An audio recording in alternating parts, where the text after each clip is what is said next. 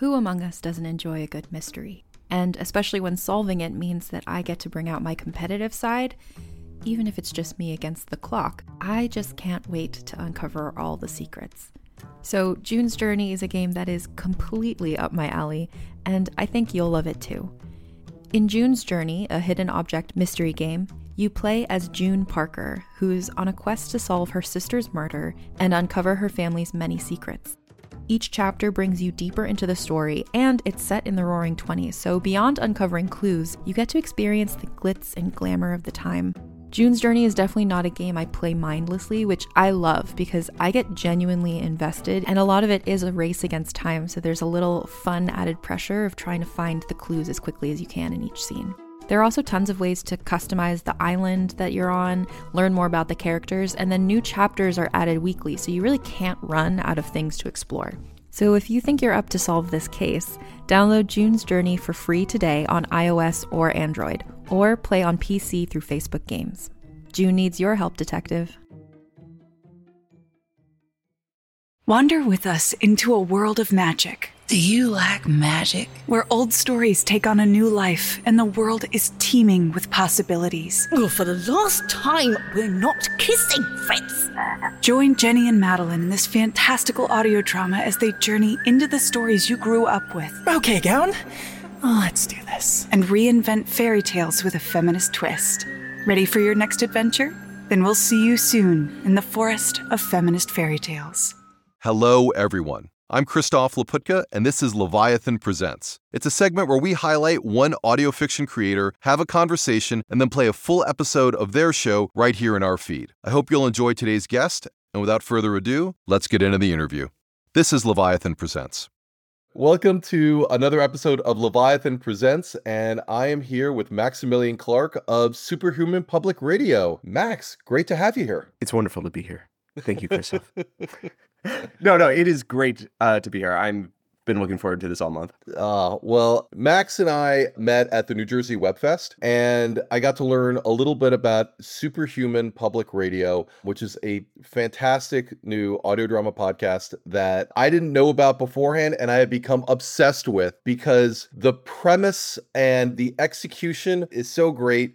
Would you please tell our listeners, Max, a little bit about what Superhuman Public Radio is and how you came up with the idea for it? Yeah, absolutely. So SPR is not a parody, but it is a satire of our world. Basically, we wanted to take our loves of public radio and comic books and sort of smash them together and create content that makes it feel like you actually are in a superhero world. You turn it on and you turn off your brain and you're like, oh yeah, I am in a world that is filled with grappling hook disasters, invisible cars, and doppelgangers invading the country. And we do our best to make like a fun, immersive, take big swings at a news cycle and just create touching, emotionally driven, character-based stories that excite the mind and, embolden the heart. I didn't pre-plan. Well, but one of the things you talk about is this immersion into what if superheroes were here? How realistically can we portray them? And I think you do that so unbelievably well through your parody of National Public Radio, of NPR. I'm an NPR fan. I know many are, certainly in the audio world. Tell us a little bit about how you set about creating a fictional public radio station dedicated to chronicling superhuman events around the country, around the world. Well, actually, me and my partner, Jack Dorsey, were set up to produce this superhero web series. We had the beginning of the cast, we had costumes made, and this was early 2020. And it was about a superhero surviving in the gig economy. And so basically, there's an app where you get staffed if you're not like a name superhero. It's like, farm teams. Like a Fiverr almost. Yeah, exactly. But, if you need someone to like lift up the side of your house so you can yeah, exactly. And it is exactly that kind of stuff. It was a really fun project, and then the pandemic hit, and so goodbye all independent filmmaking for a little while.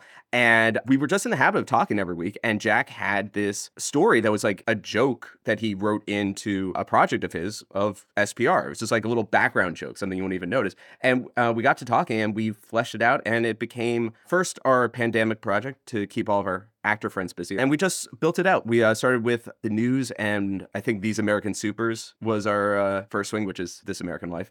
And then we built up a bunch of other segments because we kept wanting to go bigger and bigger with it. And you've got to say what some of those other segments are because they're so funny. Yeah, so we have 100% Invisible, which is Roman Mars is 99% invisible, except for our host. Best name swap in the series, Ares Greco. Because, I mean, Roman Mars is a superhero name to begin with. Totally. This season we have Sequential, which is a take on Serial. We have the Utility Belt, which is basically our version of Car Talk, except for instead of two brothers, it's a old retired henchman and a boy genius. And they help, with your supercar and things like that. That's a lot of fun because, like, if you've ever listened to Car Talk, they spend 80% of their time just laughing at their own jokes. And when someone is hanging off the side of a building or trying to defuse a bomb, that kind of patter kind of becomes a liability. And we have The Speech Bubble, which is our interview show with Kelly Close, who's a little like Terry Gross. It's funny, like, we do all these name swaps and, like, references, but nothing is one-to-one. I realized early on that I hate direct parody. So, like, we're not making fun of Ira Glass at any point. Mm-hmm. We are taking the spirit of their show to tell our own original stories. And then we have our news breaks. And you do these fictional ads that are so funny. I mean, the deliveries are so realistic. It'd be forgiven for not realizing you weren't listening to NPR. When you look at the news and you see all the craziness going on in the world, what elements are you instinctively drawn to make fun of or poke holes in or, put a superhero slant on them? It comes from all sorts of different things. Jack does a lot of storylines that are based in comic runs and just doing, like, he takes a comic run and pairs it to something he's angry about in the world. This season we have a segment that's based off of kind of Starbucks. Remember last year where all the Starbucks were unionizing? Yeah, sure. And the CEO is just like, hey, we love our employees, but unfortunately this branch has to close because it's in a bad neighborhood. And also don't try that again. And so this season we have the same thing happening with one of the henchmen apps called Lackey, Laky, and they're trying to unionize. And so their boss is trying to stop it through money and liquefying some people. And we have a segment where we're just like boots on the ground, like following the vote. And basically just like, I don't know, we just constantly find things that we're angry about and we want to talk about. But when you mask it under all the superhero stuff, it's easier to have these conversations and it's easier to go big with the more political points we're taking. And also sometimes, I don't know, I'm just like looking at a cool tree and I'm like, I'm going to do a segment about a tree. There's all sorts of stuff. It's great. We got to bring in some more writers this year and get more perspectives. It's been really fantastic. You are, art imitating life. Have you written some things that then you've seen like become true in the news that like have gone the other way? Like, oh, geez. Yeah, kind of. I mean, like, it happens. It happens more often than people think. History is cyclical. People talk about dystopian, like they talk about like, 1984 is coming true. How prescient. And it's like, you have to remember, these people are writing about the present, right? Like the things they're mad about now, it's just, then it comes up again. Right. We wrote season 1 in 2020, and so there's a lot of stuff about immigration. Our first news story is our version of Superman gets deported because he's never naturalized as a U.S. citizen.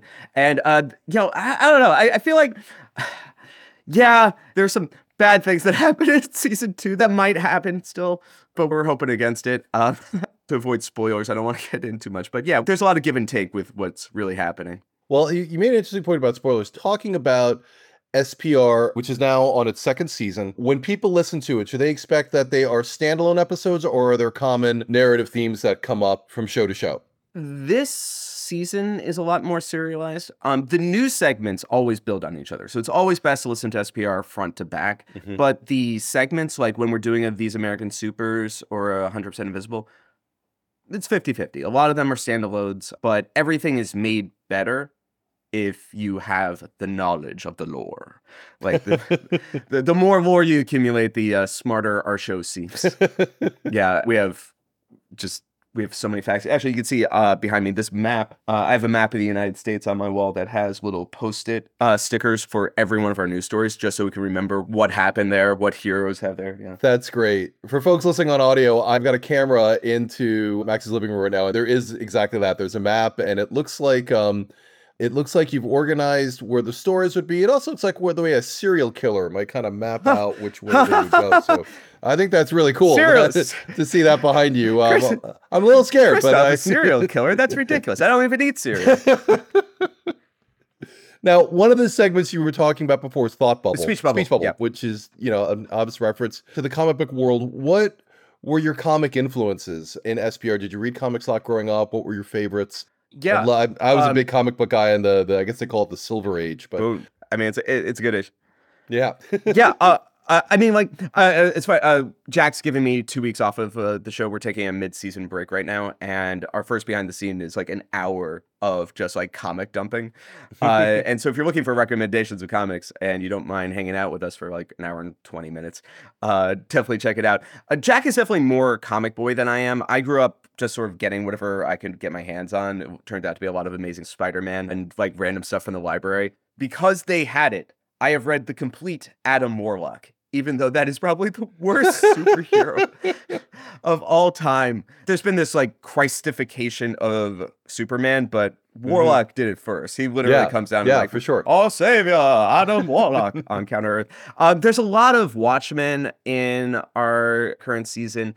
Vision plays a big role. The Vision run. I have no memory for authors or artists. That's always a Jack question. But we take it from like all levels of comic media, like a lot of the 90s Marvel cartoons. And actually, our sequential is based off of the Killing Joke, which for people who don't know is a famous Batman graphic novel series. Right. Yeah, it's one of those things that if you know nothing about comic books, you're totally good, because all the background stuff you've accumulated will make the world make sense. And it's not about comic books; it's about the world. We all live here. But the more stuff you know about comics, the better. The more lore, I don't know how many times I can say this, Chris. you absorb lore, and the show suddenly becomes so much smarter. If you're an NPR fan or a comic books fan, like you deliver, in both punches. It's great. Yeah. Like one of my favorite segments from season 1 is a speech bubble where they're interviewing a woman who is rescued 360 times by the hero Avalantris, and she hasn't put together that hero is her fiance Jen. And she's like, they've never been in the same place at the same time, so I guess they both feel awkward about it. And so like if you have that level of comic knowledge where you're like, I understand why that's funny, you're gonna love the show. It's great. Now, tell me a little bit about the craft of audio drama and how you went about making SPR sound like you're listening to National Public Radio. What were some of your production goals in terms of making it sound so realistic, which it does? Yeah, well, like I said, we want to pull a magic trick on our audience. We want them to literally escape into this world. And I think a lot of that just starts at casting. Our first season has like 55 actors. Huge cast. Huge. But, we wanted to like really make it feel like a big, diverse world. Mm-hmm. I got to cast people who have like very weird and specific voices and give them parts that they normally wouldn't get. And it was so much fun to bring them in on that. We have, I would say, extremely diverse cast, not only of ethnicities and backgrounds, but like age. We have a lot of older actors in there, which I feel like they don't often get enough work. I think you're right. I think you're right. Which is a shame. But it's one of those things of like hearing those voices on the show, you're like, oh, this guy was there. He saw Croesus crash his golden jet. And I think that's always the first level. And it's those like little secret sound effects that your brain doesn't fully register that I think is always an important part of sound design for me. Mm-hmm. When we started this is our chance to really make like superhero movies. Like I guess if Marvel continues at this pace, there's a chance I might get to helm one in the next 10 years. But otherwise, like, this is our shot. And we really like wanted to think of like, okay, how do we sell this? How do we make the theater of the mind like really come alive and sparkle? And I like sometimes like there are the spotlight effects. Like in season 2, we have a girl who throws a school bus with her hair. Mm-hmm. And I spent literally 3 days coming back and I'm like, what does hair sound like when you pull it that hard? And like if you nail one of those and everything else is accurate, you have your baseline walla in there, you have your background people, your crowds, then then it all just sort of like comes together in your mind and you're just like, yes, that is what it sounds like when someone punches someone with a giant hand made of ice. Well, it's not just, you do some of the fantastical effects so well, but like the mundane ones, like the news jingles, you do those so well. Yes. This is a Jack find. Jack has a couple of composer friends that he brought into season 1, and I have worked with them, and they are wonderful, and I know their names. I know their names so well that, if you're hearing clicking in the background of my recording, it is only because I want to take the appropriate amount of time to remember Rock Lee and Stephen Munoz. I believe it's Munoz. We should have the little Enya over his last name. Our main theme was Rock Lee, who did just an amazing job. And our utility belt theme and our speech bubble theme were Stephen Munoz. And those were fun because we blended, like, our utility belt theme is Batman played on a banjo. Basically. It's like a major key Batman. And speech bubble has like the Incredibles kind of horns in there. So everything kind of reminds you of something. But in that like, oh, you look like someone I know kind of way. Right? It's not, you're not wearing a costume. You just kind of look like the guy. Right? Sometimes you just get lucky. Like I just found our sequential theme, which really sounds like the serial theme, but just like not quite. Just a notch off, right? The power of suggestion. Now, tell us a little bit about the episode that we're going to be listening to today, how it fits in, and why you chose this episode to be played today. Yeah, this is season 1, episode 5. And so a few things have happened. I basically chose it because you're letting me set it up, right? So I could draw you right into it. Usually you have to listen to 4 episodes in order to understand what's happening. So one of the big things, remember when Amazon was looking for a new headquarters and they invited all these cities to apply? Yeah. And they were like, hey, cities, why don't you just send us all the data you have on all your demographics and things so we could decide whether our headquarters belongs there. And they had already signed contracts. They knew they were building in New York and in Arlington, Virginia. This was a total ruse. So that's one of our storylines in season 1 is the Heroic Legion is looking for a place to build its second tower, Tower 2. Which is like your Justice League kind of surrogate, right? Right. Yeah, exactly. It's like more Avengers just because of the corporate structure, I guess. Sure. And so this is like, it's fun because it starts with like a little news panel about like the ethics involved in the Heroic Legion's ask. But it also has 2 of my favorite segments of the early season, which is why I wanted to do it. And some exciting action in the news cycle. Cool. And it's just like, it's a great Steven Singh episode. Steven Singh is our main newscaster in season 1. And it is heavily implied that he has another job that is more secret. He just never seems to be in the same place as Quantum, the ultimate speedster. So we have that going on. We also have a 100% Invisible episode about the invisible car, which is a terrible invention. It's just like an invisible car in Chicago. How would it avoid getting in accidents? And it's like, no, it doesn't. every red light. Just absolutely crushed. And it's a great segment of that. And then in the second half, we have The Question, which is about a guy in the C-suite of a Fortune 500 company who has to retire early because he's obsessed with this question, which is, are we supervillains? It starts with him flying over the rainforest, which had just been saved the week before by our version of Captain Planet. And he's watching his company tear it down.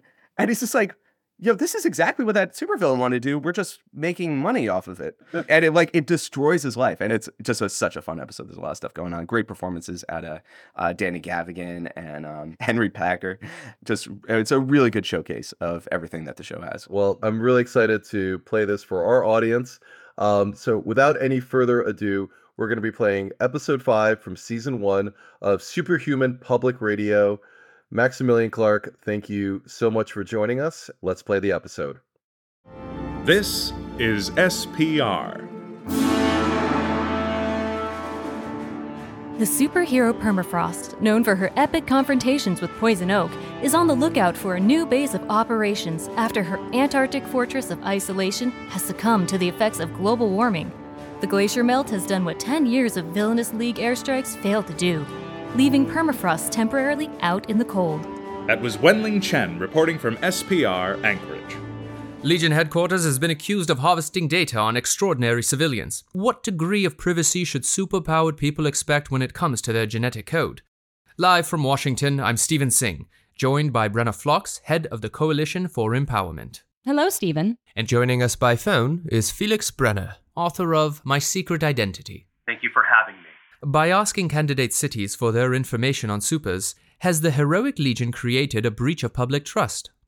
Brenna, we'll start with you. Okay, well, first of all, and this has not really been established, is the Heroic Legion actually mining this data? Because really, we don't know for sure.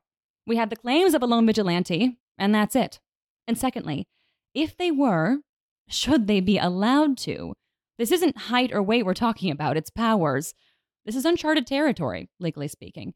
Now, what we do know for sure is that they've requested raw statistical data about supers from cities that have applied to host Tower 2. And until we have established whether the Heroic Legion collected more information than that, I don't see the point in speculating. If I could just jump in here, the fact that they've been asking cities for this information is a matter of record. It was part of the application process. Whether they have been keeping this information is beside the point. The question is, for the everyday empowered person, what right do they have to opt out of this? This data is collected anonymously. The Legion has put the development of local talent high on its priority list. So how can it decide what city would be the best fit without knowing the scope of their potential pool? It'd be one thing if they were collecting personal data, but this is just census material, the base genetic data that can be found on any birth record. Even so, who consents to this? Back in the 1940s, it was suggested to have a super registry, and it was rejected. This collection of data make those of us who remember our history very nervous. Not to mention, Quantum himself has suggested there may have been some mismanagement. Is that true, Stephen? He has made inquiries, and I believe is planning on making a public address later this week. The Ultimate Speedster's findings have been described as fairly serious. It does seem that there are discrepancies. He tells us that the Legion is collecting more than basic census data, and if that is the case, then an important question isn't whether, but why. So exactly the concern. In fact, if you look at the data... I'm sorry, I'm just getting breaking news from our press office, and we'll have to cut our segment short. Brenna and Felix, thanks for joining us today. That was Stephen Singh in Washington. It's 75 degrees here in Paradise City. Coming up next is 100% Invisible. This is 100% Invisible. I'm Aries Greco. The 1950s was an age of American innovation. In those 10 years, 3 million patents were issued for products and mechanisms that would change the American landscape. During the Golden Age, world powers wanted technology that would keep pace with an emerging generation of superheroes and villains. To foster this generation of inventors, the United States government instituted a new grant program vested with almost $500 million, the U.S. Brainpower Allotment, or the USBPA. Author Felicia Castry has written a book about how one man wasted 10% of that money. The story begins in 1951, when Chicago trusted its safety to one hero. When evil hides in the shadows hide back. Nowhere is secret from the Sultan of Snake. The Invisible Man, he is the Wisp. The Wisp was a surprisingly effective crime fighter, considering he really only had one trick. He could turn invisible. This is Felicia Castry. But as the city continued expanding, he ran into a problem. How do you get around? Lester Fielding. Now, that's a name everyone in R&D would like to forget. Bradley Evans is a research manager for Lockheed Martin. He's a legend in the industry the same way the Chupacabra is a legend. The boogeyman of disaster. Something you tell your kids when they start inventing impractical gadgets. I suppose you want to talk about the Casper. Lester Fielding was running a small gadget store on the west side of Chicago when the grant program started. And in a day that would change history, the Wisp came into his store asking what he knew about invisibility. As it happened, Lester knew a lot. With the Wisp's name recognition, they were able to secure $3 million to create a prototype. So Lester takes about 3 months in his workshop, and then he unveils the Casper, a completely functional, invisible car. Outfitted with an electric engine, it was totally silent. The Wisp could park outside a Mafia hangout, and no one would ever know. But an invisible car in Chicago? How would people avoid hitting it? Well, the short answer is they didn't. Virtually every red light was an invitation for a collision. His first week in the city, he managed to be in 57 traffic accidents. So Lester looked at this problem and gave it a solution. Stronger bumpers. But the accidents kept happening, and it was worse when it was parked. Inevitably, someone would try to take the space, and it wasn't long before the Mafia associated the sounds of scraping metal and confused cursing with their foe. So what happened to it? They lost it. They lost it. They lost it. After a couple of weeks, the Wisp was admitted to the hospital with severe whiplash, so he told Lester to recover the Casper. But the Wisp couldn't remember where it was parked, and how do you find an invisible car? The military, though, took an interest. I just threw money at him. So he adapted his technology and helped build an invisible jet. There's not as much traffic at 35,000 feet. That's why a lot of very smart people expected the Casper technology would be better applied at altitude. This allowed the military to discover a host of exciting new problems, especially invisible jets are really hard to fly. Instruments help a pilot measure altitude, heading, and attitude, but they only help a pilot if you can read them. And the jet was, again, invisible on the inside. Lester was a brilliant engineer. That was never the problem. The problem was he gave people what they asked for, instead of what they wanted. Lost a lot of good pilots before they closed that program down. They still have one of the birds in the Air and Space Museum. We think. This was when Lester turned to a new field. Sonics. But that's another story. Thank you to Felicia Castry, author of The Invisible Car and Other Stupid Inventions from the World's Smartest Man, available wherever books are sold. And thanks to Bradley Evans and to the whole 100% Invisible team. We will be back next time with more stories of design.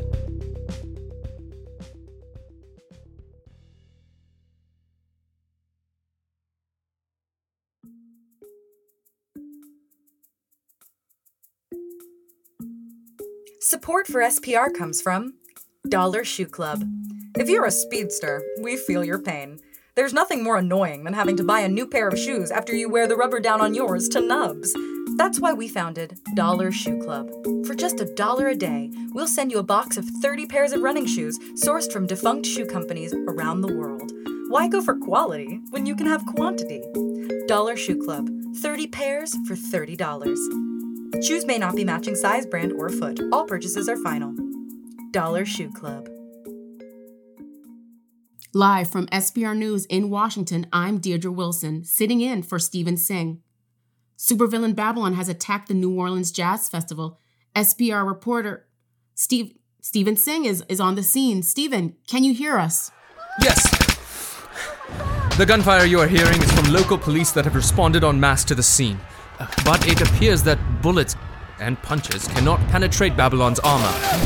Babylon has made the following demand, and I quote, "Your gray-haired leaders have prevented my old friend Cosmos from receiving the warrior's death I owe him, and no other can hope to stand before me. Surrender your planet to me, and some of you may yet live." Has the heroic Legion responded? The Southern Battalion? They are still en route, but Quantum has arrived on the scene. Oh my god, Quantum! And is attempting to subdue him. Quantum is a DC-based hero. What is he doing in New Orleans? His best. I will update you when I can. It is getting increasingly dangerous here on the scene. Stay safe, Stephen.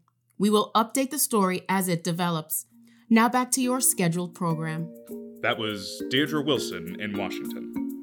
It's 74 degrees here in Paradise City. Coming up next is These American Supers.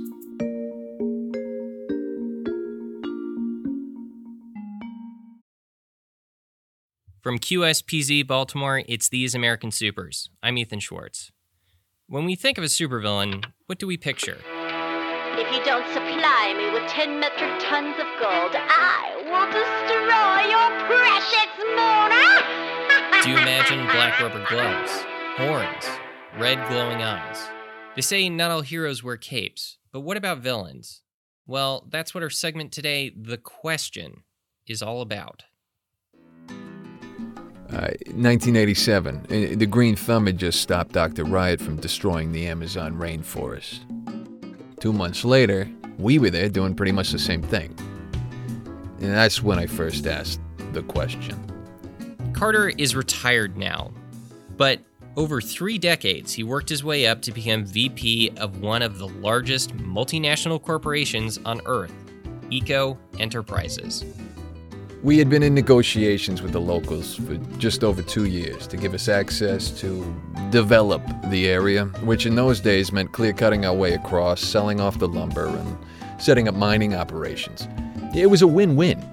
A couple weeks later, a bunch of the execs got a helicopter tour of the area, mostly an excuse to take a vacation to Brazil, drink caipiranhas, and hang out on the beach. So we're in the copter tour over the heart of the jungle, and then we get to the site. And it was just brown. This long, dead plain. For miles. The only thing moving were the fellers driving up and down, tearing into old growth trees and loading up trucks. And one of my colleagues leans over and says, "Thank God for the Green Thumb." And then the question came to me, and I couldn't get this thought out of my head. Are we supervillains? After that moment, Carter decided to cut his trip short. The question was haunting him. I didn't think any person at the company wanted to hold the world hostage or blow up Liechtenstein or anything like that, but thinking about some of the things the company as a whole would do, the incidentals, we'd call them, taken together, it started to feel like the company itself had this secret evil agenda, and we were just its henchmen carrying it out. Carter does not have any special powers per se, but he does have a gift for negotiating. In his time with the company, he was responsible for some $15 billion in asset acquisitions, or, according to him, acquisitions means a lot of things. Sometimes it's a startup, sometimes it's patents, or a company we flagged as a competitor for a market. A lot of times it was resources. There's only so much tantalum, for instance, and most of it's in Rwanda and the Congo. Not super business-friendly places, but when most smart devices need it to work, the company that has the supply chain is going to be the one to meet the demand. So they'd send me in to lay the groundwork. I'd talk to actual warlords and be working out deals. And of course, we couldn't sell them weapons because of treaties, but we could build a factory that made weapons. And it was all very legal, still is. How is it that you can talk to us about this? Didn't you sign an NDA? This is all public information. You call their PR team and they'll tell you about it. People just forget. At this point, I think they probably could blow up Liechtenstein and the stock would level out after a few days. Remember the pipeline explosion in Anwar? Killed 65 people and destroyed the whole region's ecosystem. Let's see Dr. Riot do that. 3 weeks of bad press and nothing. But the question came up again and again. That must have taken a toll on you. Every time I spent money on anything, I felt dirty. Like it was blood money, you know? But then you kept going back to work. Well, I had a family, and, well, it's kind of hard to find a successful corporation that isn't at least a little evil. When the feeling was really bad, I started to talk to people about it. I had to be careful. I asked old college friends, colleagues, the ones working for investment banks and Fortune 500 companies, and it started to seem like they were asking the same thing. Eventually, it was almost like we were forming our own little support group. It's not something you want to discuss openly. Yeah, one of my friends punched me in the mouth when I asked him about it. He said, "Great, now I'm going to be thinking about that for the rest of my life." But, most people just had this big exhale, like they'd been holding it in for so long, they were finally getting to let it out. So once a month or so, a bunch of us would get together and have these sessions where we would basically just ask ourselves, is this okay? I mean, we tell each other it's legal. And if we were really doing something wrong, wouldn't someone try to stop us? Like, wouldn't we get a visit from the Legion? And that's how we would rationalize it. If we were working for the villains, where were the heroes? A lot of our companies were sponsors of the Heroic Legion. We hosted their softball league, before they lost their insurance for it. But it didn't feel like we were innocent. It just felt like we hadn't been caught. Then, in the winter of 2012, things changed. The world is still recovering from Ecnaton the Lich, and all we can think is how can we profit from this? That's when the Heroic Legion raided Onet Industries. Onet Industries was an investment firm that was run by Victor Ellis. In 2012, the Heroic Legion discovered that Victor Ellis was also known as the Puppeteer, one of Goatman's main adversaries. No one got away clean. Onet had business with everyone. I guess that's why the Puppeteer was always going on about his strings connecting the world. I had done deals with them. We were co-sponsors for the NYC Marathon back before 720. The point is, they were everywhere. And I think for those of us asking the question, it was just weird to see what an actual supervillain does. And the thing is, it was a lot like what we were doing. 6 board members were sent to jail, 2 others were frozen into a glacier when Ellis was escaping. My friend, he was a junior partner. A great job, great life. And then one day later, he is suddenly a real-life henchman. He was devastated. And he didn't go to jail, 6 months probation, but that was it for him. No one wanted to mess with the Legion, and he was marked. It's like he had bad guy stamped on his resume. This was the friend who had punched Carter in the mouth. It was then that I think a lot of us decided that maybe it wasn't worth taking the chance. A lot of people at my level retired around then. You know, some of us changed careers. Do you think that maybe Eco Enterprises had some dark secrets of their own? Yeah, no more than I did. I still don't think anyone there is a puppeteer-style bad guy. They all mostly just want to do what's good for the corporation. I just decided I had done enough. Saved enough that I didn't need to be doing it anymore. So now I get to spend time with my kids, who are starting to have kids of their own. I'm volunteering at a youth shelter on weekends. Does it help? I get to bed early enough, but right before I drift off, I can almost feel the question hovering over me, and it feels like I'm only a free man now because I was just a little more lucky than good.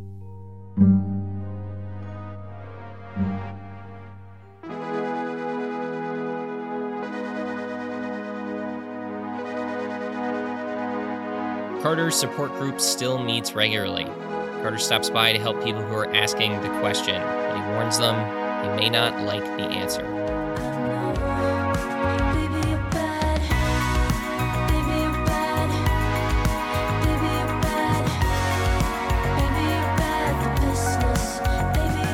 If you believe that you are working for a supervillain, the Heroic Legion has a tip line you can call toll-free at any time. You can find it on a link in the SPR homepage. That's our show today. Thanks to everyone who put it together, including whoever keeps eating my lunch out of the staff fridge. It's like he had bad guy stamped on his resume. We'll be back soon with more of these American supers.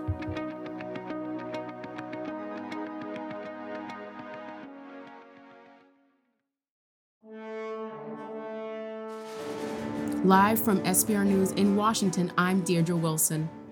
The situation in New Orleans has been resolved. The supervillain Babylon has been apprehended by Iron Barracuda and the main force of the Heroic Legion. We have early reports that while many are wounded, there are no civilian casualties on site, thanks to the heroic efforts of Quantum. Quantum was instrumental in the apprehension of Babylon, but has been severely injured in the encounter. He is currently at the Tulane Medical Center in critical condition. SBR reporter Steven Singh has also been reported missing while covering the event on site. We hope for his swift and safe return. We will update you as this story develops. That was Deirdre Wilson reporting from Washington.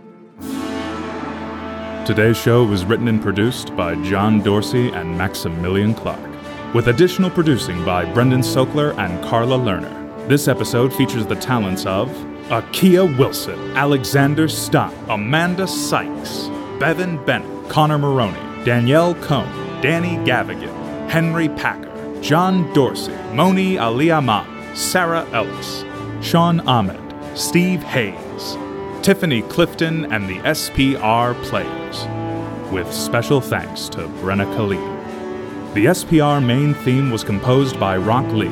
Other themes were composed by Stephen Munoz. SPR is directed and edited by Maximilian Clark. SPR is supported by listeners like you. Make sure to subscribe on your favorite podcast app and leave a review. You can also support SPR by heading to patreon.com and looking up Superhuman Public Radio. Patrons get access to ad-free episodes, interviews, and behind-the-scenes content. For more, head to superhumanpublicradio.com. Coming up next, brain slug extermination music. If you can't hear anything, that means the previous treatment worked. This is SPR. Brain slug extermination music begins in 3, 2, 1.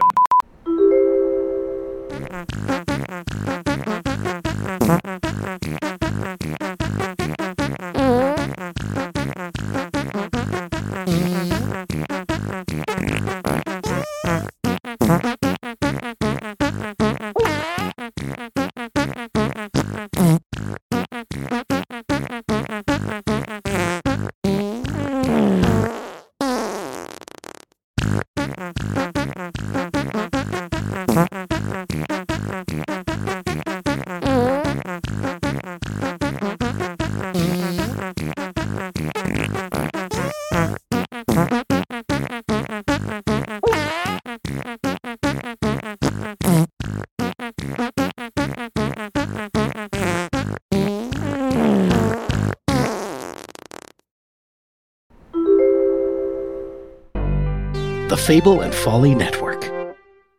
Hey everyone, thanks so much for listening. All the links to the show you've just heard are in the show notes below. Definitely check them out and subscribe to their feeds if you like what you heard today.